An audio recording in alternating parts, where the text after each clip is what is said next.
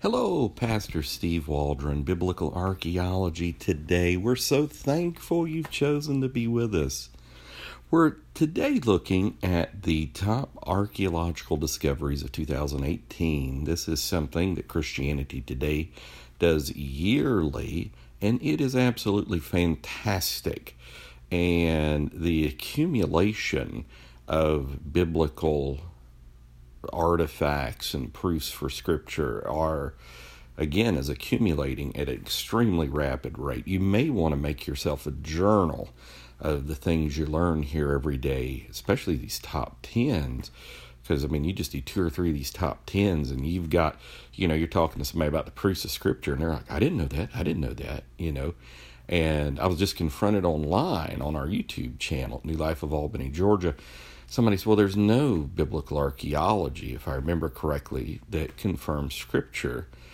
And I was like, that's not true. Obviously, they don't listen to the podcast. So let's jump in. ChristianityToday.com, the top 10 discoveries of 2018. Biblical Yerushalayim, or Jerusalem, inscription on an ancient column. Archaeologists uncovered an inscription on a pillar and an excavation of an ancient potter's village near the western edge of the modern city of Jerusalem earlier this year. The inscription includes the word Yerushalayim, the name of Jerusalem written in Hebrew, and was dated to 100 BC. The potter's village no doubt served the many pilgrims who were on their way to the Temple of Jerusalem just a few miles to the east. It calls to mind the potter's field in Matthew 27:7. Number 9, the clay pomegranate found at Tel Shiloh. This is where the tabernacle was. Tel Shiloh, the site where the Jewish tabernacle and the Holy Ark were located between the Israelite conquest and the building of the temple in Jerusalem, yielded an unusual clay pomegranate and an excavation this year. In the Bible, the pomegranate is common temple decoration, and a small pomegranate decorations hung from hems of the robes of the priest. That's interesting. Could it be? Number 8, Esarhaddon inscriptions found at the Shrine of Jonah. In 2014, ISIS blew up the shrine of the prophet tomb of Jonah in the Iraqi city of Mosul. I've done a episode on the tomb of Jonah several months ago. The now destroyed Muslim shrine has been situated on a mound where archaeologists soon found the remains of a palace of the Assyrian king Esarhaddon. Esarhaddon, not S-R. The king's name is referenced in inscriptions discovered in tunnels ISIS dug into the mound as the group searched for artifacts to sell on the antiquities market. Today, archaeologists are using these tunnels to investigate the temple mounds. Old Testament references Esarhaddon when discussing the assassination of his father Sennacherib, who was the king who ravaged much of Hezekiah's kingdom of Judah and unsuccessfully besieged Jerusalem. Esarhaddon himself reigned from 681 to 669 BC. Information archaeologists discovering the remains of his palace will tell us more about the latter days of the kingdom of Assyria than of the time of Jonah, who lived almost a century earlier and whose actual final resting place is unknown. But it does have a long tradition.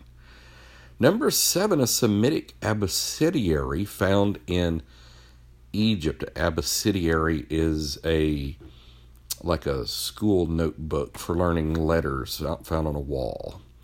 Biblical history intersects multiple times with history of writing, as illustrated by an inscribed piece of limestone discovered in 1995 in a tomb along the west bank of the Nile, Luxor. University of British Columbia Egyptologist Thomas Schneider has deciphered the letters and announced this year that it's abyssiniary, a very early version of the Semitic alphabet in ABC order, which is fascinating. And, there's much speculation, prominent speculation, that Joseph and Manasseh created the first 22-character alphabet. The excavated tomb dates back to 1450, the time of Moses, according to the biblical chronology. It suggests if Moses wrote down everything the Lord had said, he wasn't the only one writing in a Semitic script in Egypt at that time. Fascinating. Paleo-Hebrew, also called Classical Hebrew, came from hieroglyphics. You can see that clearly online. Some great books being written on that. Unlooted royal family tomb at Megiddo. That's rare. Most of them have been looted because they were buried with their treasures. A Canaanite tomb excavated at Tel, or Mount Megiddo, in 2016. That's the biblical Armageddon, basically. Armageddon is mountains of Megiddo. And announced earlier this year, has revealed new information about the inhabitants of one of the most famous and important ancient cities in the region. At the original announcement last March, archaeologists marveled at the 3,700-year-old tomb. It was still intact and unlooted, yielding the remains of a man, a woman, and a child, all adorned with gold and silver jewelry. From the tomb, archaeologists expect to learn much more about the Canaanite culture that existed in Israel during the time of the patriarchs. Indeed, just a few weeks ago, it was reported that residue in one of the jugs from the tomb was discovered to be vanilla. I don't know if that's the infamous beaver anal glands. You can Google that. Which was not thought to have been known or used in this part of the ancient world at that time. Finding illustrates the robust spice trade of the ancient world. Think of the Queen of Sheba, among other things. Number 5, Becca weight from the Temple Mount. An extra careful processing of archaeological recovered dirt, called the wet sifting process, has resulted in many more tiny but significant discoveries in recent years, such as the Becca weight announcement recently. It's explained in Exodus 38:26. The Becca was used to measure the half-shekel temple tax due from each member of the community. This tiny weight, 5.5 grams or 0.2 ounces, when inscribed with the Hebrew letter spelling Becca, was discovered in excavations near Robinson's Arch in the southwestern corner of the Temple Mount. It's believed to have been used to weigh the temple tax during the First Temple period. Number 4, Governor of Jerusalem seal impression. By the way, that's huge, number 5. Number 4, in 2017, while cleaning out dust between stones in an ancient Jerusalem wall, archaeologists discovered a biblical title heretofore unattested by archaeology, Governor of the City. As the dust was carefully sifted, a clay seal impression was recovered. The image on the clay depicted two figures facing each other in the inscription. The governor of the city, much like a modern mayor, is mentioned in 2 Kings 23:8. Look at the Bible being confirmed, where the author lists a man named Joshua as the governor of the city in the days of Hezekiah. And in 2 Chronicles 18:25, where the author notes Ammon as governor of the city in the days of Jehoshaphat. Number 3, if it proves valid, is fascinating. Another seal impression surfaced in 2018, this one with the actual name, one of the most important Old Testament prophets, Isaiah. It nearly says Isaiah the prophet, but because there's a letter missing at the end, it's unclear if it actually refers to a personal name. One piece of evidence that suggests the seal impression refers to the biblical prophet is a small piece of clay that archaeologists discovered in the area near Jerusalem's Temple Mount. This similar seal impression, which was found in 2015, says of King Hezekiah of Judah. A lot of evidence for Hezekiah biblical archaeology. King Hezekiah and the prophet Isaiah are mentioned in the same verse 17 times in the Bible. The last two, that one's huge there, though. The statue head of a biblical king from Abel Beth Maacah. This discovery might have shot to the top of the list if there was some way of identifying who the statue head depicts. There's no name or inscription. The best clue to his identity is the band around his head suggesting a crown. The tiny 2-inch sculpture was found in 2017 at Abel Beth Maacah, a site near the border between Israel and Lebanon, but caught the public's attention when it was placed on display at the Israel Museum last summer. It dates to the 9th century BC, so it could depict a king of the northern kingdom of Israel, such as Ahab or Jehu. A lot of evidence of both of those. But just as easy, it could be King Hazael of Damascus or King Ethbaal of Tyre, the father of Jezebel. Either of those possibilities serve to buttress biblical claims.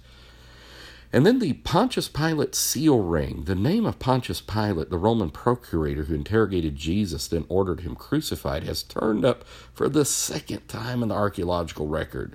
The first time his name and title were found engraved in a stone discovered in 1961.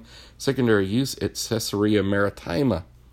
Been there. Just a few weeks ago, scientists announced that a seal ring excavated in late 1960s at the Herodium desert palace just outside of Bethlehem. My dad and I at our hotel had a great view of that, by the way, when we stayed there several days. Also carried the inscription of Pilates, not Pilates. The inscription on the badly corroded ring was finally read using advanced photographic techniques. The copper alloy ring was probably not fancy enough to have actually been worn by Pilate, but you never know. It's more likely worn by someone who is authorized to act on Pilate's authority and who would use the seal to create official communications. So any one of these are really earth-shattering. Combined, just in 1 year, shows the flood tide of proofs for the authenticity of Scripture. I hope you believe every word. I do. We're going to get judged by it one day, but it's our total life system of how to live the Christian life. Well, God bless you. You may want to make a journal of what you learn every day, and you'll have a power-packed evidentiary journal or notebook of proofs of Scripture. Join us on Facebook and YouTube at New Life of Albany, Georgia. Also over at newlifeofalbany.com.